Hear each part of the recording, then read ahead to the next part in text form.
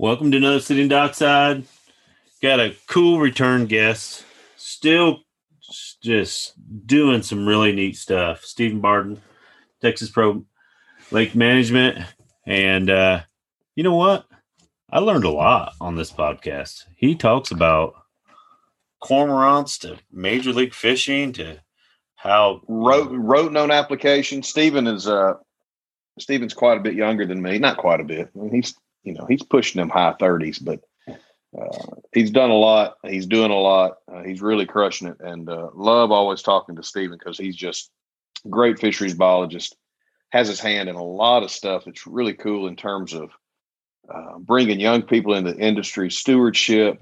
That's right. Guidance for young kids that, may need guidance. He's got just a outreach program that is exceptional. And Matt and I like Stephen's heart a whole lot because we all have a heart for education. And it's the reason we do the podcast.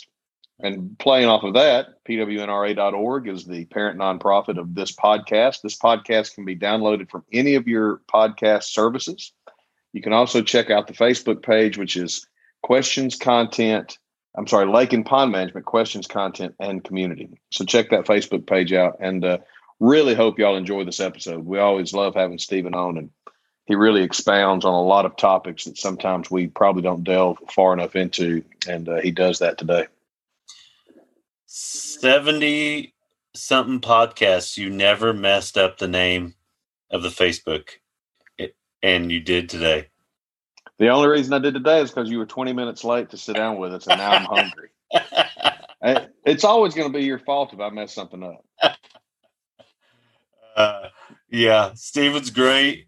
We're going to learn a lot today. For the listener who is listening to this podcast on the way to work, you may have to sit in the parking lot a little bit and until the podcast is over outside work and be a little bit late to work because there is a lot of content. He hits a lot of cool things and how he is pushing a lot of newer science into reservoir management using fishermen to do it. So stay tuned. Yeah. Well, we're your hosts, Matt Rail and my Tennessee buddy, Troy Goldsby. Together, we have been working with lakes and ponds for over 40 years. And during that time, we have picked up on a ton of tips and tricks from lake owners and experts from all over the country. So if you want to learn how to catch some smiles from your kids or grandkids on your lake, or learn how to grow some memories on your pond, then come sit with us on Sitting Dockside. Welcome to Sitting Dockside with a return guest, right? Return guest. I think we're going to break a record here. I am so happy you guys have me back for season 2 so I can continue my streak. That's right. Yeah. We're going to have you back multiple times during season 2. I mean, you're just, you're young, you're enthusiastic, you're out there crushing it. It's what we got to have in the industry, buddy. Do me a favor. Introduce yourself, Stephen, for the one person out there that's never heard the other 3 podcasts you were on. Okay. So, Matt and Troy, I'm Stephen Barden, fisheries biologist here in the state of Texas.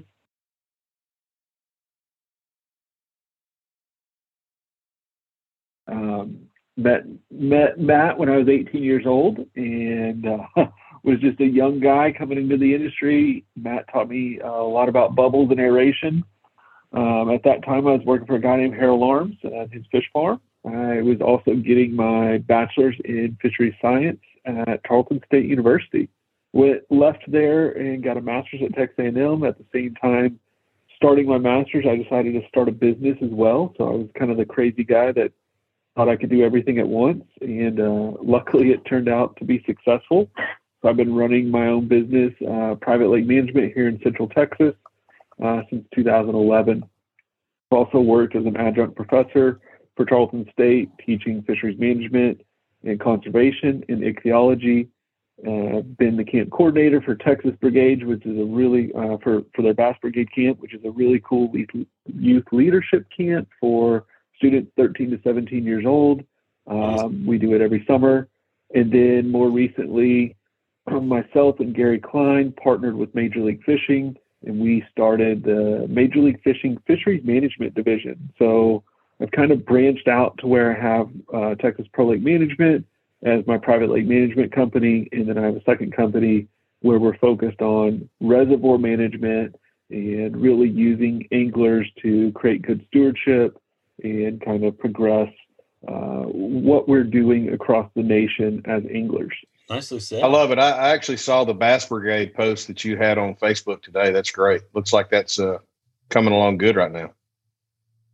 Yeah, Bass Brigade is kind of it's one of those heart projects, right? It refuels your batteries every summer. It's a commitment that, in person, it's 5 days.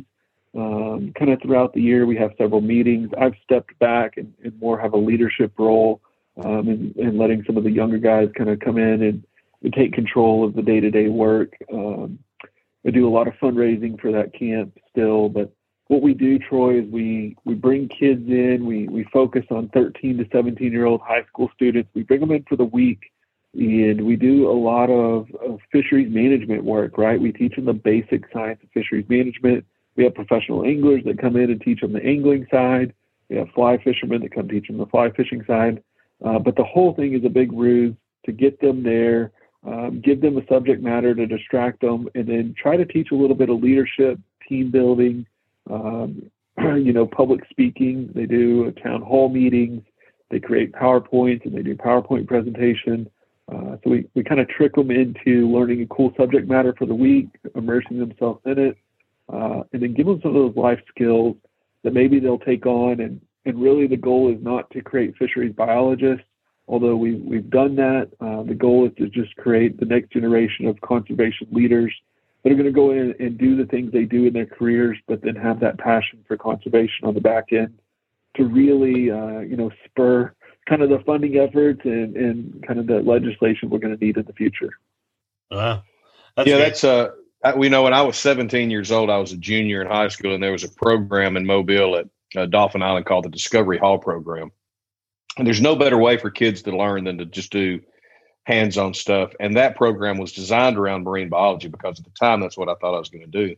But that was a month-long program for kids from all over the country. There's probably 50 or 60 of us, and they did it every year. You go down for the month, and you learn just everything that you didn't learn in school about marine biology, dune systems, marine life. It was just the coolest experience. I'm glad you're doing that for kids, man. It's really a good way not only to bring them into the industry, but also guide them in the way they should go. Awesome stuff, buddy.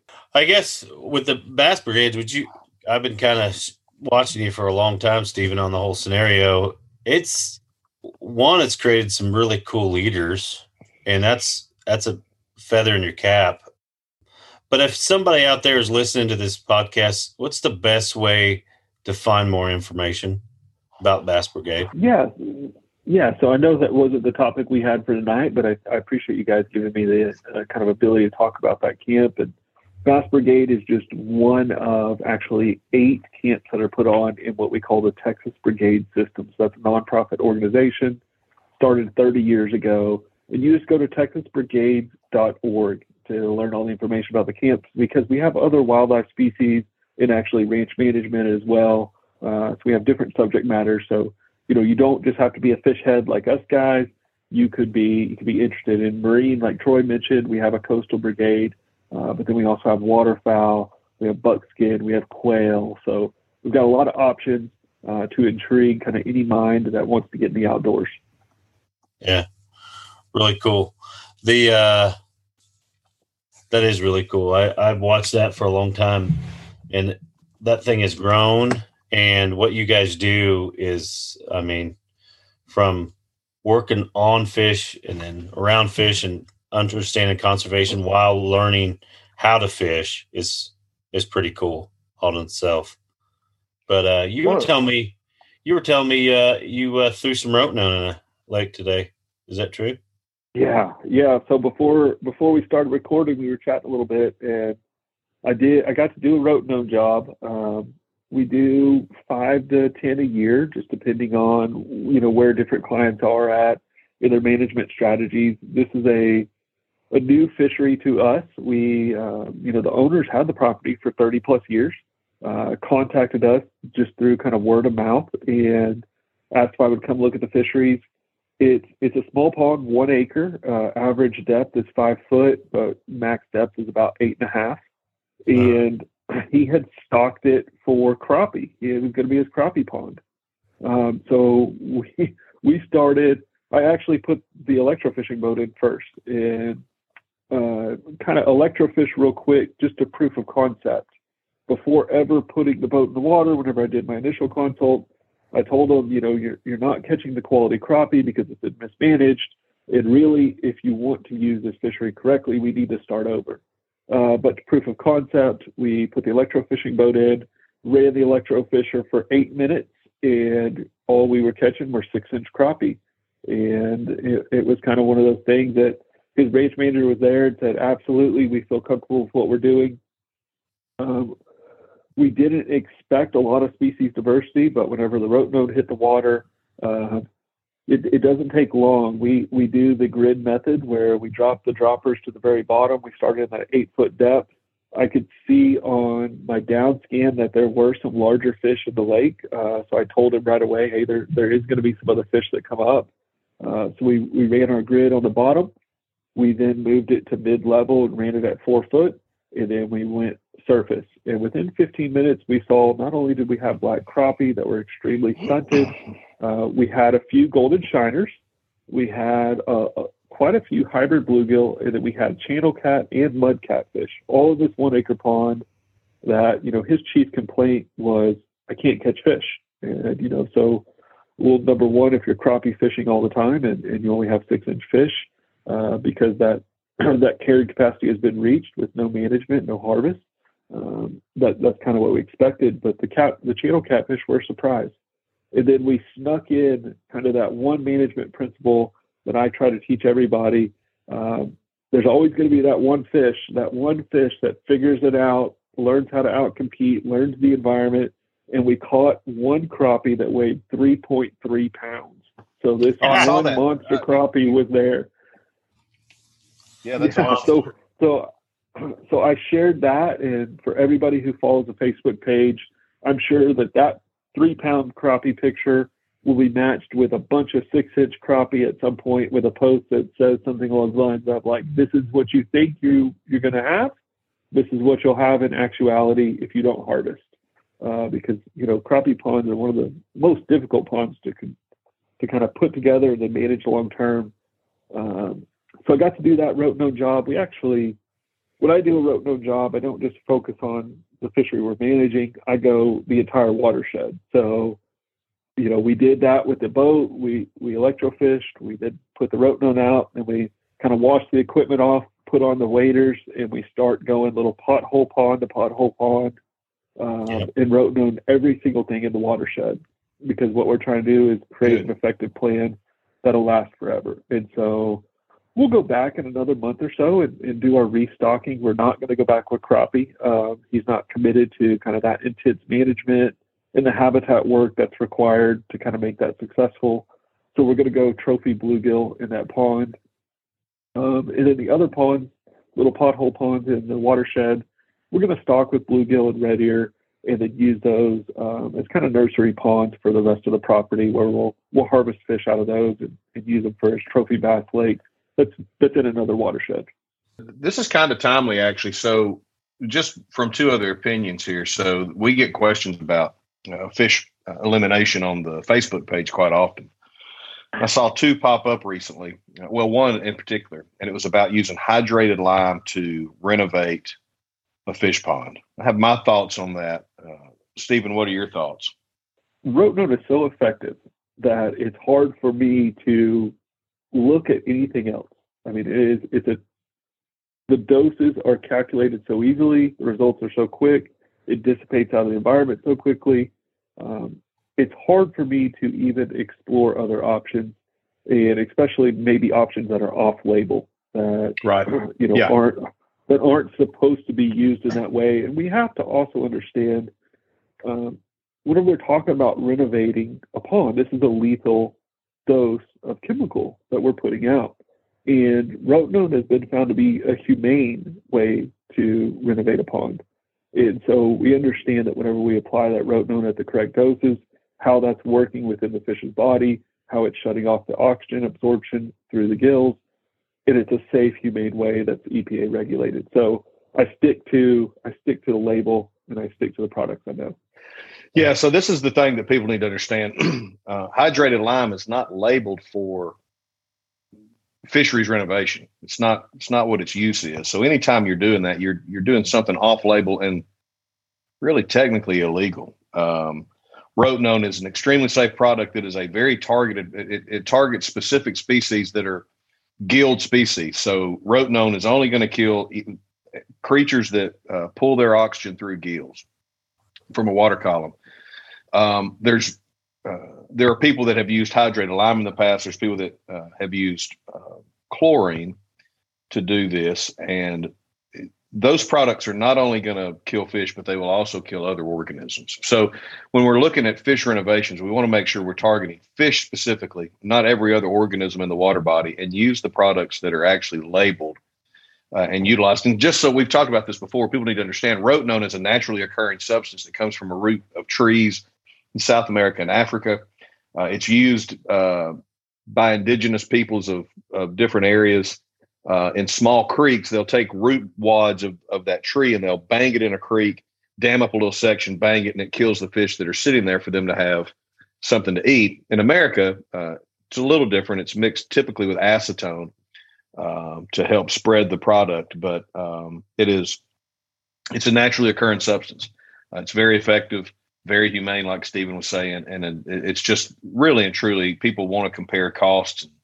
All of that. At the end of the day, it's the most effective, probably the most cost efficient when you look at what it's actually doing, and just the best method.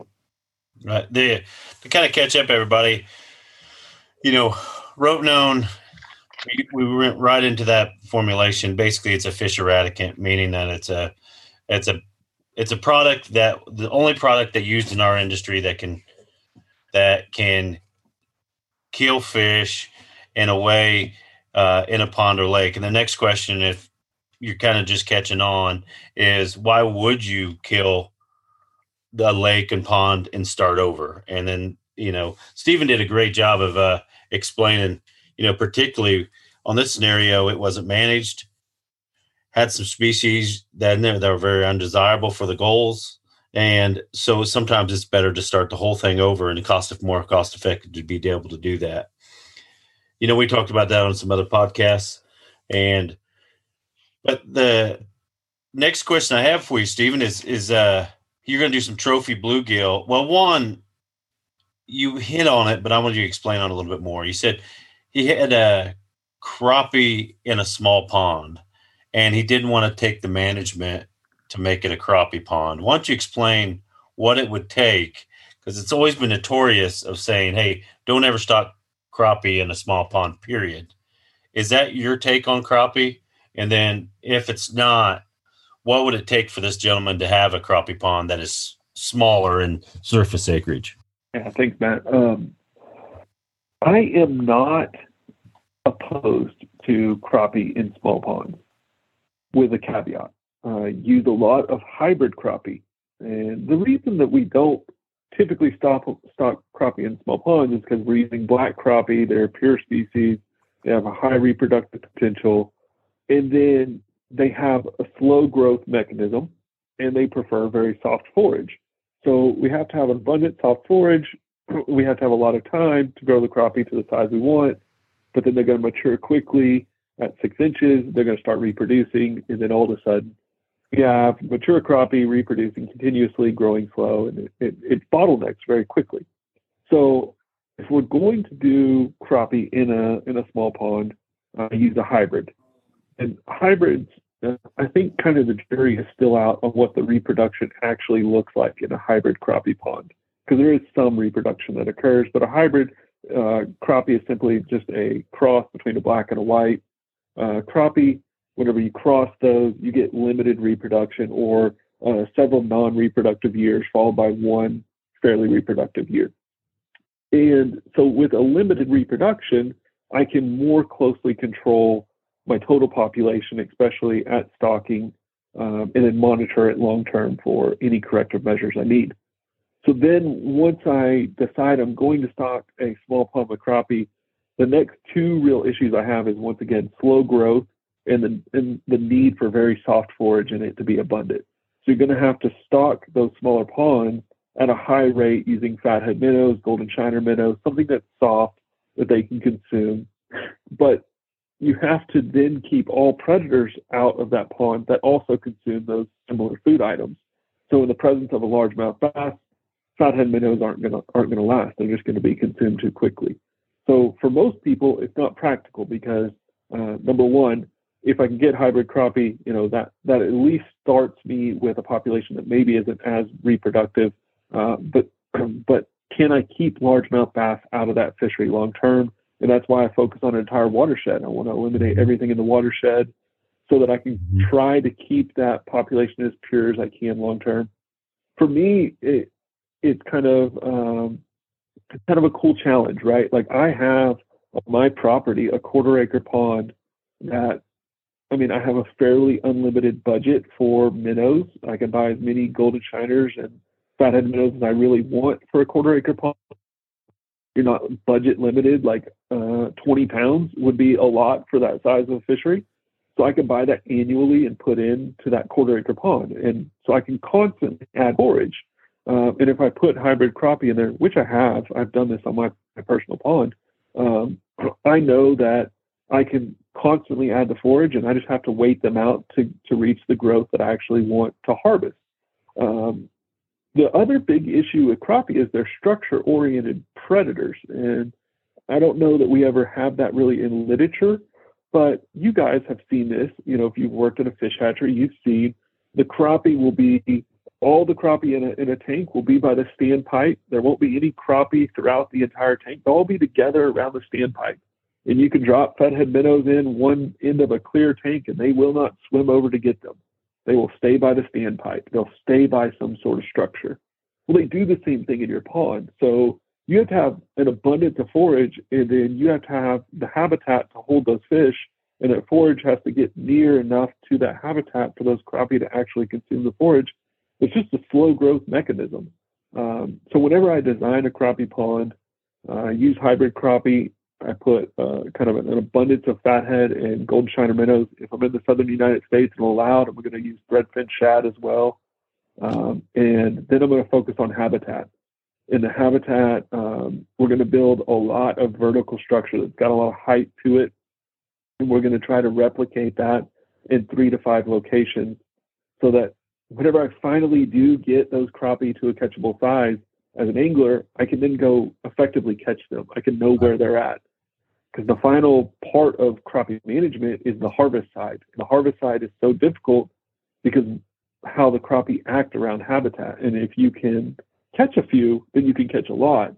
But you may spend 3 to 5 days fishing and not catch crappie in a pond unless you have good electronics or habitat. Right. Yeah, a little bit luckier up here. We get them feed trained. We put them in. Well, and just for the listener, Stephen multiple times said tank. He's not talking about polymer tanks. He's talking about ponds. These people in Texas have completely different terminology for reservoirs. They call them tanks. So, hey, Troy, we call them ponds, tanks, lakes, reservoirs, impoundments. We call them a little bit of everything, and it's just which part of Texas were you raised in, and then where did you move as an adult? And I tell everybody that works for me, just call them whatever the client's calling them. Keep going. Yeah, keep going. I hear you. I hear you. Yeah, but then you're killed this pond out, and you're going to put a native bluegill in there, huh? And he's wanting to. We'll use copper nose bluegill and red ear. So we will use copper nose because we want a little bit faster growth, and of course we're in the southern United States here, so that species will do well. We'll feed at a pretty high rate. It's a 1 acre pond, but we'll go ahead and have 2 feeders. We'll have one on a dock, and then we'll have one shore mounted. We'll feed three times a day. I'm pretty unique in the fact that my feeders will go off at the exact same time. So both feeders will feed at the exact same time to maximize the number of fish I'm feeding. And I do like a morning feeding and then an evening feeding, and then I do like a 30-minute later feeding in my evening feeding. So what I'm trying to do is feed as many fish as possible. I'm going to fill their stomachs, and then I'm going to feed again. And I'm trying to spread them across the lake, tank, pond, and I'm trying to feed as many as possible. And then we'll monitor that population as well. So we'll see initial growth. The male bluegill will grow larger than the females. We'll start seeing that growth whenever we have fish popping above a pound and we see that reproduction. We'll start adding a new predator. We'll use a hybrid striper to thin those bluegill down. And then we'll also use this pond as, once again, a nursery pond. So we'll run traps and try to pull small bluegill out and move those to the trophy bass lake periodically. Because, bluegill, they do have a high reproductive potential. We'll probably get 6 to 8 reproductions a year here in Texas. So if we just let those fish go without any harvest, once again, we would end up with a stunted population. So what we have to do is we have to harvest some way. Most people would use like largemouth bass, especially a stunted largemouth bass population, kind of pairs well with a trophy bluegill population. But this is a 1 acre pond, and that's a very complicated system. And knowing that the owner has already once attempted crappie on the property, I would expect we're going to attempt it again somewhere else. So I want to try to keep populations as pure as possible. So I'll pick a hybrid striped bass as my kind of top end predator in the future. Huh. So it's a hybrid striped bass bluegill pond, huh? Yeah, and then that's what I'll go with. What is the stocking rate of those hybrid striped bass you put on top on a 1 acre? Is it? And do you supplement them every couple of years or what? Yeah, so I typically start small, 20 to 25 fish for the first stocking. And then I'm going to look at how often are we harvesting using our traps, those juvenile bluegill, and how effective are those hybrids. The hybrids are feed trained, so you're going to have some of those that really get aggressive to the fish feeder and kind of crowd some of the bluegill. You got all these population dynamics that are going to occur. We will harvest those hybrids periodically. I don't let them grow up to those 7 to 10 pound fish. We'll harvest them and try to keep them in that 5 pound range or under, where they're more likely to be consuming the juvenile bluegill that are being produced. And so then we'll have to restock based on basically what we're harvesting. Yeah, we had Mike Freed on here about hybrid striped bass. He does a great job of telling the history of that fish. A couple podcasts, I don't know, 67, 68, something like in there in the podcast. If you want to go back and listen to that. But Troy, you were going to say something and I cut you off. That's typical. I'm used to it. It's fine. Yeah. I'm just sitting here in Tennessee. No, there was a couple of topics I really wanted to try to hit. Matt was late tonight, so just everybody knows, and so we're kind of up against a hard press here.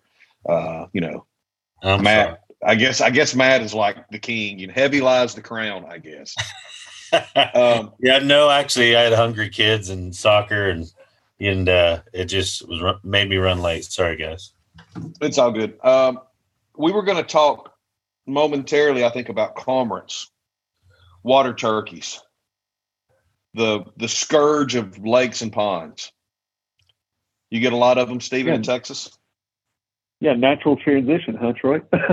Right. Yeah, how'd you like that? Yeah, I loved it. Matt teed me up on the Facebook group, and you kind of called me out to talk about cormorants a little bit. And so I told him that if you're going to bring me on the podcast, we might as well cover that topic again. Kind of not to rehash too much history, but in the state of Texas, at one point, we were allowed to apply for depredation permit with Texas Parks and Wildlife, and they handled them as part of their quota that U.S. Fish and Wildlife gave them for their hatcheries. And so they let private lake owners go ahead and harvest a small amount of birds per year. And that would typically be enough, if you started early in the season, would be enough to kind of get their migratory routes away from your water body and kind of provide you with at least a seasonal ability to scare those birds away. But that permitting process has went away. And what we have now is kind of no legal lethal harvest of cormorants in Texas. And is this so we do. I just need to interject because I want to expand on what you just said before you give us some more good stuff.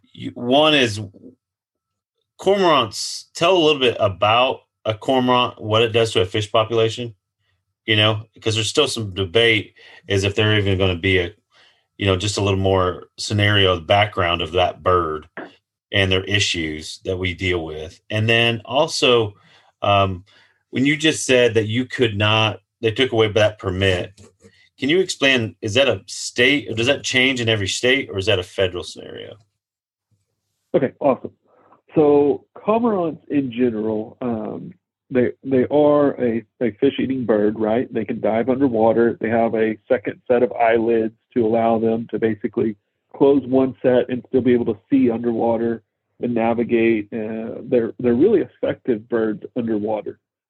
And, there is some debate on exactly how many fish they consume per day and what size categories they're really consuming and things like that. But what we've observed kind of on our clients' pond is long-term cormorants not only consume certain size classes of fish, but they also change how your fish population interacts in that environment. And so you will have less fish immediately near the shoreline. You'll have more fish on hard cover or laying basically on the bottom. They will try to escape those birds. And so a lot of times I learn about cormorant issues on my clients' lakes because for whatever reason, they are trying to fish, especially late winter, and they're not catching fish, and they're kind of questioning what is going on. And whenever we bring the electrofisher out, we may even have kind of a low catch per unit effort with electrofishing because those fish are so low to the bottom of the lake. They're glued to the bottom. And a lot of times that's just due to the predation of the cormorant. The cormorant diving in continuously, the only escape those fish have is on the bottom. So cormorants are federally protected by the Migratory Bird Act, U.S. Fish and Wildlife. But U.S. Fish and Wildlife handles depredation permits for the states. So every state can apply to harvest birds on their own hatcheries or on U.S. Fish and Wildlife hatcheries. We have those as well within states. And so you do see that there are some, at least quantities of birds being harvested vary with the states, but it's all based on U.S. Fish and Wildlife, and they are permitting the states. They took away the state's ability to then transfer that permit to a landowner. So our fish farms in Texas can still apply and get some depredation, but a private pond or lake owner cannot. Okay. I got it. I just sent y'all a picture to add to that. I don't know, Stephen, if you have your phone handy. Matt, did you see the picture I just sent? It's pretty telling about how much a cormorant can eat. This is a picture of a cormorant that's been cut open. It's been killed and cut open. And I don't know. That's what, a couple of hundred fish probably? At least, yeah. We don't cormorants aren't the only bird that are an issue. I mean, pelicans, at times seagulls can be an issue. I went and surveyed an 1,100 acre lake that was just purchased from an electric company. And while I was on the lake, we noticed gizzard shad were just floating dead along the shoreline. And this is February this year, and there's gizzard shad floating along the shoreline. There's 6-inch gizzard shad. And he asked me what I thought was going on. And I said, well, I think whenever we round the corner at some point, we're going to see pelicans. Because what I see pelicans do all the time is kind of the same thing that Troy posted in the picture. Is they just gorge themselves with fish. But then whenever they are scared or deterred some way, they have so many fish within them, they can't fly. And so they regurgitate fish on the shoreline, and then they fly away. And so what we were doing, we were on the boat, and we were just pushing these pelicans down the lake, and they were regurgitating fish so that eventually they could fly away from us. That's interesting. Wow. Yeah. Yeah. That's pretty cool. The purpose, the reason I sent the pictures, because what I see typically, really the only main predatory bird, we see seagulls occasionally in Tennessee, North Alabama, never see pelicans. Seagulls occasionally, but cormorants mainly. And if you have a flock of 30 or 40 cormorants land on a 10 or 15 acre lake, and they're eating 200-300, young of the year fish in one day, it creates a significant issue in terms of your forage base for bass that you're trying to grow. So that's the biggest problem that I see. And they will eat a fairly large bass too. I've seen them take some big fish. Yep. But just those sheer numbers of young of the year fish is pretty incredible in terms of the forage base. Yeah, exactly. And Stephen, you worked on some bigger, if I remember right, you worked on some bigger organization trying to kind of release and give us some more leeway of what we can do if cormorants become a problem, haven't you? I mean, like, some studying, some studies done. I've been pretty invested for 3 or 4 years. At one point, I ran a website to where pond owners could just report how many birds they see every day, and things like that. Because the biggest issue we have right now is, as a group, we don't do a good enough job documenting the impact of the birds. So what I mean by that is, how many birds do you see? How many days a year do you see them? And then what is your expected loss as a pond or lake owner? And maybe that is most effective in a monetary loss. So reporting not only I'm seeing birds, X number of days a year, but also, by the way, I spent $500 stocking fathead minnows this year. And so now that expected loss is much higher this year, because that's the only way we're going to be able to approach each individual state and change some sort of regulation within that state. And what has to happen is your state fish chiefs, whoever they have designated as kind of their representative to U.S. Fish and Wildlife to go talk about cormorant depredation, they have to be equipped with all those numbers. And every year, whenever they get to meet with U.S. Fish and Wildlife, they're the ones that are going to have to go to bat for us. As a private industry, we do not get representation with U.S. Fish and Wildlife on this subject, not at this time. So we have to have buy-in from our state officials, state biologists, and then factual information as lake managers and then lake owners that this is an issue and it's causing an economic loss, and here's what that economic loss is. So getting some numbers behind that. Interesting. When you started kind of working with cormorants themselves, what kind of resistance did you get, and who did you get it from? Yeah, the biologists here in the state of Texas have been pretty helpful. They've given me a lot of resources. They have taken all my comments. They've taken those to U.S. Fish and Wildlife directly.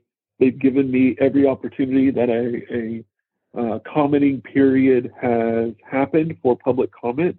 They've given me those links. I've shared them on our social media accounts. I've tried to make sure that they were public and get as many private individuals as possible. The issue is, whenever a public comment becomes available for a rule change or reg change within your state or for U.S. Fish and Wildlife, you have to have enough voices that have unique opinions and well thought out opinions on the subject to make that regulation change happen. Whenever we have an issue where U.S. Fish and Wildlife is thinking about making a regulation change, and we have myself and maybe a handful of other people across the whole United States saying something, that doesn't help. And I try to publish on my social media when those public comments are needed, as well as what my comments are. But you can't copy and paste my comments. If you do, they don't count that because that's a duplicate comment. So you have to be able to read and understand what I'm offering, and then put that in your own words and offer it yourself. That's right. We had this season we had a conflict resolution, or wildlife to human conflict biologist on. He was speaking about otters. And he says one of the biggest problem about otter regulations is because we don't know how to count how many otters we have in the state. And a lot of times people will take their matters in their own hands and not do what you're just describing, of doing the proper scenarios with the state agencies to understand how much they're affecting populations, and that this population is recovering, and then recovering in the high number without doing the proper paperwork and the proper understandings of nuisance permits and that sort of thing, they can never, ever get to the laws to change them to make them not be a nuisance. Am I making myself clear? Is that, and it's kind of what you're saying. And that reason I ask you about hesitation and resistance is you hit it exactly on the nail on the head, is that having, you aren't usually going to hit resistance on scenarios like this when you start to work with a lot of public officials, and they are actually pretty welcoming at understanding and listening to a lot of people's scenario. And what Stephen I want to expand on what Stephen was saying too, is that, if people are able to take the time and to communicate this with, and that's kind of what we're trying to create an organization too, is to have a voice into which we can go to, or have a place where somebody could come and explain and talk about what economical loss is happening in this scenario, and how many otters they're seeing, or how many cormorants they're causing a problem or not causing a problem in that scenario. So I just wanted to expand on that. We get requests all the time to chime in on different new laws that could be coming down, whether it's from NPDES permitting. That's typically what it is from my end, about herbicide applications. And we always try to respond to the request for public input. It's very important to keep everybody abreast of what's happening and what you're seeing in the field, and how certain regulations may or may not affect the industry. It's pretty important. And speaking of otters, since you brought them up, talked to a client this morning. The trickle of water that leaves his lake, in the past 2 months, he's had a trapper that caught 11 otters out of the discharge from his lake. It's a 10-acre lake. I think he's catching them before they get there, but they're all headed towards his lake to get those fish. Devastating, by the way. Devastating. They smell that discharge, and those fish out of those discharge, huh? Yep. Wow. Yep. Interesting stuff. Stephen, you work with a pretty well-known organization. Maybe a few people have heard about it. Major League Fishing, and a guy that maybe's caught a fish or two, Mr. Klein. We could spend a whole hour talking about that, but I see a lot of times you're doing a lot of education on the same principles that you do in pond and lake management. May it be on aquatic plants, on fishery management, and that sort of thing. Is there some overlap in that? And then, well, first off, tell me a little bit about all the cool stuff you're doing, and then we'll ask some of those detailed questions. Okay, so like I said in the beginning, myself and Gary Klein partnered, and then we got Major League Fishing on board, and so kind of us as a big group started what we call the Major League Fishing Fisheries Management Division, and so it's a partnership between us to really focus on conservation and stewardship efforts, mainly stewardship, right? Stewardship efforts on public reservoirs. And the big difference between conservation and stewardship, conservation is, of course, preserving a resource, where stewardship is being a more educated user of a resource. Right. And so I think stewardship would be the right word. And kind of we siloed it into 4 parts. Those parts for Major League Fishing are fish care, which Major League Fishing was built on. They're the first organization to do a catch, weigh, and immediate release across their major tournament trail. Now, with the acquisition of FLW in 2020, they expanded, and now they do have traditional 5-fish live weigh-in, but that doesn't mean that still the core of the process is the catch, weigh, and immediate release. Fish care is really important on both sides, whether it's angler catch and immediate release, or live well handling, decreasing that stress, putting those fish through a great weigh-in, and then getting them released in a responsible way back into the water body. So fish care is one of our main pillars. The next one's fisheries enhancement. And that fisheries enhancement basically covers the fact that all of our reservoirs are aging across the United States, and they're aging in a very predictable way, with sedimentation, with habitat loss, with eutrophication occurring. So we can approach these things not universally, but fairly universally for reservoir management, where we can increase artificial structure, we can look at nutrient load coming through the watershed, we can improve angler access, and then we can understand that we're all going through this process together. So our second pillar is fisheries enhancement. So fish care, fisheries enhancement. The next one is research, and lead this research effort. We partner with state agencies, we partner with universities, and then we do some independent research. And so we do DNA testing for Florida Genetic across the United States on every fish over 7 pounds caught on our Bass Pro Tour, which is the catch, weigh, and immediate release, or in what we call the MLF Big Five Pro Circuit and the Toyota Series events. So we every month we average probably 80 to 120 fish over 7 pounds from let's call it six states and 12 fisheries, and those rotate, right? So we're sending all those samples to Auburn University and creating a really cool map of genetics across the United States. We also work with other universities. We did a cool research project with Michigan State University where we looked at lesions on the side of smallmouth bass and have actually been able to correlate those to largemouth bass virus, jumping species, and being in smallmouth bass. And that's some of the things you're seeing in the Potomac River is those spots on the smallmouth. So our third pillar is research. We have fish care, fisheries enhancement, research, and then education. And education, of course, is a big one to me as a former professor. But education is a big umbrella. We do a lot of online articles. We have a reoccurring series called the MLF Guide to Aquatic Plants. Troy, you'd love it. Basically, I break down, what this plant is. I get all the anglers to tell me what is the funny nickname you call this plant. All those things.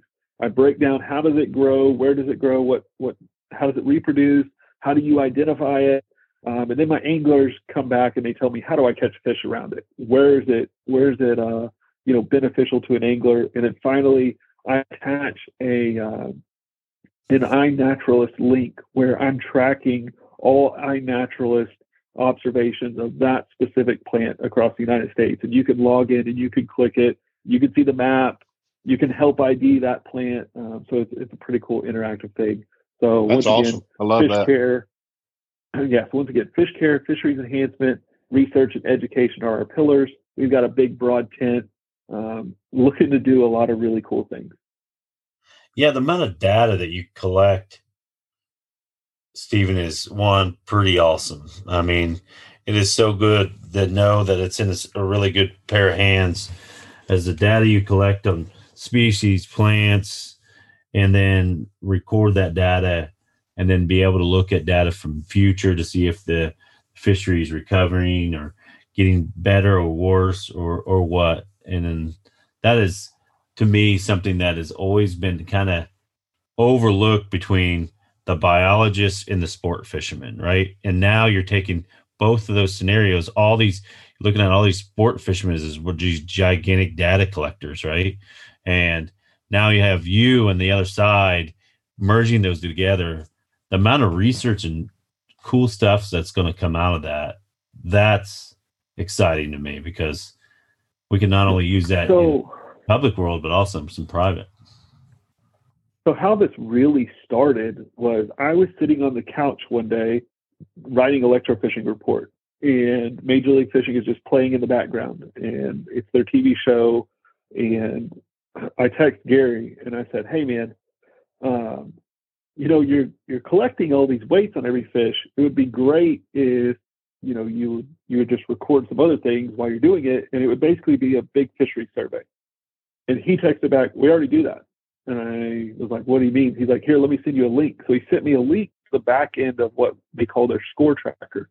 So in the score tracker, on all the catch, weigh, and immediate release events, they have an official in the boat, and that official weighs the fish, releases the fish, and then sits down. And it's basically a program with a lot of multiple choice questions. So the first question is, what species is it? Is it a largemouth, a spot, or smallmouth? So we have that.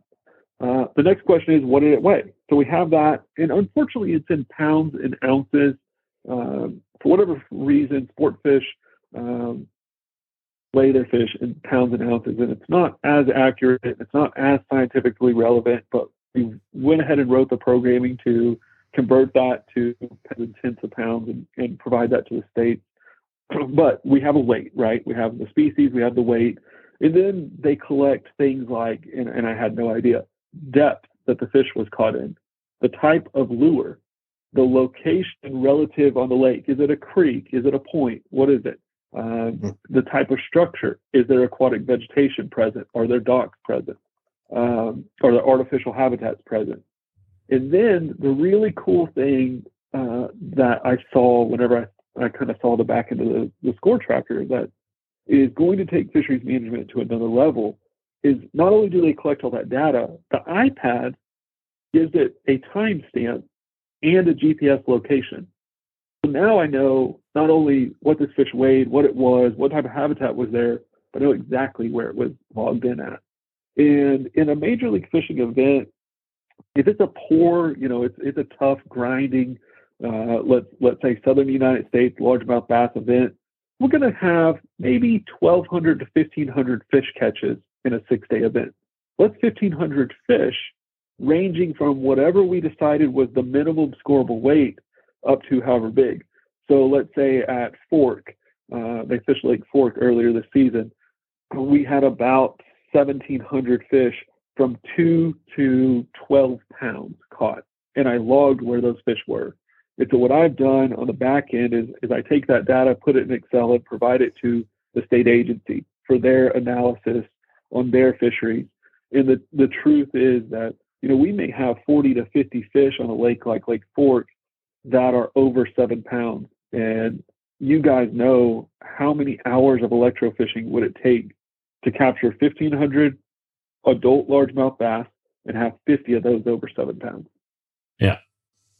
That's pretty impossible stuff. And then needing to expand on that, which makes you have GPS coordinates, temperature too, right? And then so you're able to see migratory patterns. You're able to see, how these fish are moving throughout the water column. All the fish kind of science geeked out biology of how that, what habitat, what time of year, what temperature, and scenarios that are gonna, you're gonna flush out in the near future, and that's gonna be exciting. I think that's gonna be really cool. Right. Yeah.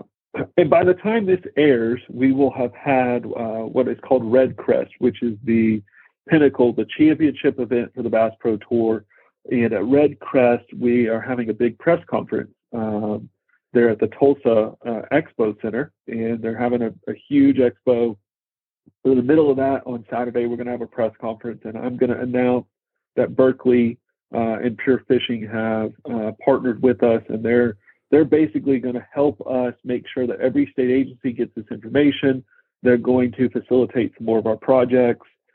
We also have Costa Del Mar, the sunglass manufacturer. They're coming on board through a new program called Clean Water Matters, and Costa is going to help us actually get our anglers activated at boat ramps, cleaning up boat ramps during all of our events, just picking up the trash, making sure that whenever we come to a fishery, we leave it better than when we arrived. And in Berkley, as our scientific partner on the other side, we'll take the data we collect from that fishery and then provide it right back to the state. And then finally, we're going to announce that Mercury and Mossback Habitat are going to fund a habitat project. We're going to do actually 2 artificial habitat projects. Berkley will fund one, Mercury and Mossback will fund the others. So we're going to go and put artificial habitat in a couple of fisheries this year, and we're looking at being right by Mr. Troy Goldsby and talking about some Gunnersville stuff. So we might be visiting you, buddy. Come on. I'll show you where everything's at. I know the lake pretty well. You've been there once or twice? Once or twice. So familiar with that lake, you can say, hey, that dock that has the blue roof? And I'll be like, oh, yeah, that one. Out of however many thousands of docks there are. So. Yeah, and then the relationship, so what you're taking is a really cool fishing event and then interpreting the data, and basically the state agencies now can take that data and then implement that data into their best management practices, their stocking ratios, their what they need to do, they would pay a fortune for that data. Not only are they doing it, what you're doing is free. You're leaving the place better and actually adding some habitat on the properties for these states. So it seems like a pretty win-win for a lot of people out there. You know. Yeah, I'll give you one anecdotal kind of. We in 2019, we quietly have been doing this a while. In 2019, Major League Fishing in their inaugural season went to Table Rock Lake. And while we were at Table Rock, I met the fisheries biologist there, Shane Bush. And Shane, they had just completed a 13-year project putting in habitat. And Johnny Morris had funded this big project on Table Rock Lake, and they put all these habitats in. They used a lot of cedar, a lot of rock. They even bought their own barge to get it done.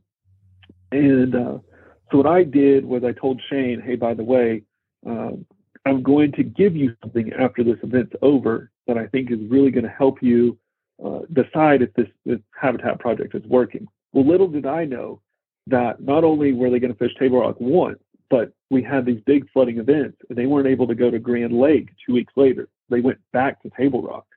So I got 6,700 fish catches off of Table Rock Lake that were 2 weeks apart, and was able to map those based on species. And so the map shows, because Table Rock has largemouth, spots, and smallmouth, shows each fish catch as a different species. And then we overlaid Shane's entire data set for his habitat projects. And then we heat mapped that using ArcGIS to show how close in proximity were fish to those habitats. And what we learned really quickly is that, for whatever reason, that 2 week window, the fish related to a single contour line around Table Rock Lake. And so if you were able to have habitat at that contour line, regardless of where it was in the lake, the fish were there, regardless of species. Now, across Table Rock Lake, what we saw was fish species would be in population clusters. And another just quick thing that Shane learned is he looked at the map and immediately said, we're underestimating smallmouth bass populations because we do not survey smallmouth bass in this area where 90% of your anglers caught smallmouth bass. Wow, and so, that's cool. So they actually started adapting in 2019 using our data as part of their survey method. And now, several years later, they're surveying based on our data. Wow, that's really that's cool. Impressive. Yeah, that's cool stuff. That's really, really good. I like it. But you also, which I want to say, all these fish around the structure on a contour line. So that means like they were on a certain depth. And if you control that depth and hit the habitats, you would catch majority of the fish being caught. A larger percentage by far. Yeah, by far. I guess one more, you had said, does this relate to pond management? And I actually got a really good one this week, and it kind of ties everything together. This week, I was contacted by a kind of an angler group in Western Kentucky on Hanksville Lake. And the angler group is interested in Paintsville Lake. It's an 1,100-acre surface acre lake. And the catch ratio of large fish to small fish is very skewed. And they had decided that this was because of poor genetics in the fishery. So they contacted us to ask if we could run a genetic analysis of their fishery, which of course we agreed to. But while we were learning about the fishery, we learned, we got the survey data from the state agency, and we learned that it probably wasn't genetic. It was probably stunting occurring. So they had actually reduced the regulation so far in this fishery to where you could harvest anything you want and still have very low harvest. And so this low harvest in this 1,100-acre lake has led to stunted largemouth bass populations. Boy, it also has hydrilla in it, and somewhere around 20 foot of clarity. It is a very deep lake. So the hydrilla is running in dense rings around the shoreline, kind of choking out the marinas, those kind of things. The walleye population has crashed. The smallmouth population has crashed. So on the Major League Fishing fisheries management side, what I got to do is do a full consult with them, talk to all their stakeholders, which included high school fishing groups, and included the county judge, and put together a lake management plan that involves some harvest and doing some harvest-oriented tournaments. Maybe, the smallest fish caught, it will be a prize, the guy that catches the most, and then have a big fish fry afterwards. Also, we'll do the DNA analysis. So we get to tie everything together, and then at the end, come back and do some habitat management. I literally had a meeting last week that focused on that same type of change in the fishery in terms of how it's about 1,000-acre lake in terms of how bass tournaments are held. Instead of focusing on largest fish, focus on numbers of fish caught. I think it's really going to change the health of the fishery. I hope in a relatively short amount of time, but certainly in the next few years. Yeah, it's pretty fascinating what a large group of people working for the same common goal and didn't even know it, and putting those simple groups together, how much that's going to improve, these reservoirs and these lakes. And I think that's pretty awesome, Well, obviously the reason we love to have Stephen on is because Stephen is involved in a ton of cool stuff that just really fires me up. It's awesome stuff. I love it. Love what you're doing, buddy. It's good for the industry. Yeah, so it's good for everybody involved. I wish that everybody could be on our text strings. I know Troy and Matt and myself, we always kind of razz each other on text message, and we've had some big accomplishments. And I just appreciate you guys always kind of lifting me up and keeping me motivated. You guys don't know how much you mean to me and how, big of mentors you are to me. So I appreciate you. I'm talking to Matt exclusively. Troy's head just got so big. I was just going to say, I was simply going to say that's what grandfathers are for. Yeah, that's right. Yeah, man. Anything that we missed that Troy, you wanted to hit on anything? Ask Stephen anything, and then we can save my other questions for the next time. Okay. Stephen, you want to close this out? I actually, Matt, I told you this. I had a hard deadline, and we're 25 minutes over. And so I've got an angry wife waiting for some dinner. So I just appreciate everything that PWNRA does. And the Facebook group is unbelievable. I'm trying to spend more time there, offering a little bit more advice. But what you two guys do there is unbelievable. If anybody really wants to see anything we're doing in Major League Fishing, go to the Major League Fishing website. There's a Fisheries Management Division page under the More tab. So click in there and you'll see every week or so we publish a new article. Of course, you can follow on social media. My social media accounts. Every once in a while on the Facebook group, somebody will post something of mine. Yep. I try to give great advice. So if you like it, that's great. If not, it came from Troy. I learned it from Troy. That's true. That's true. And I would say his people skills probably did not come from me. It sounds like he's much more of a diplomat than I am. But I'm getting old and kind of set in my ways. Yeah, we're going to close this out. And before we do, Stephen, you have used SmartFish app in your experience. If you get joined now to PWNRA, fill out the 10 little questions, you get a year subscription to SmartFish app. Tell me why you use that app and when and how, and do you like it? So as a lake manager, there's another side to the SmartFish app that doesn't get enough publicity. And what that is I'm signed up as a lake manager. So you as a pond owner, if you sign up PWNRA and get that free year of SmartFish, or if you sign up for the SmartFish app, if you're a paid member of that app, you can select your lake manager and it will send your data to me as well. And so whenever you need me to consult on your fishery, I have the data at hand and I have it for every fish that you've logged. And that's only going to help me help you more efficiently. So I don't just rely on electrofishing. If I'm using the SmartFish app and my client's using SmartFish app, I have electrofishing and their angling data to make decisions with. We'll leave it at excellent. that. Thanks a lot, bud. This podcast, Sitting Dockside, is brought to you by Private Water Natural Resource Association, a nonprofit built just to educate private pond and lake owners on water quality and fisheries and all of that good stuff. There's videos, there's places to read, and there's a community built right into that website. So if you want to learn more, jump to pwnra.org and click, and by all means, make sure that this continues in the future. Podcasts, education, video, become a member. If nothing else, there's tons of platforms. YouTube, Facebook.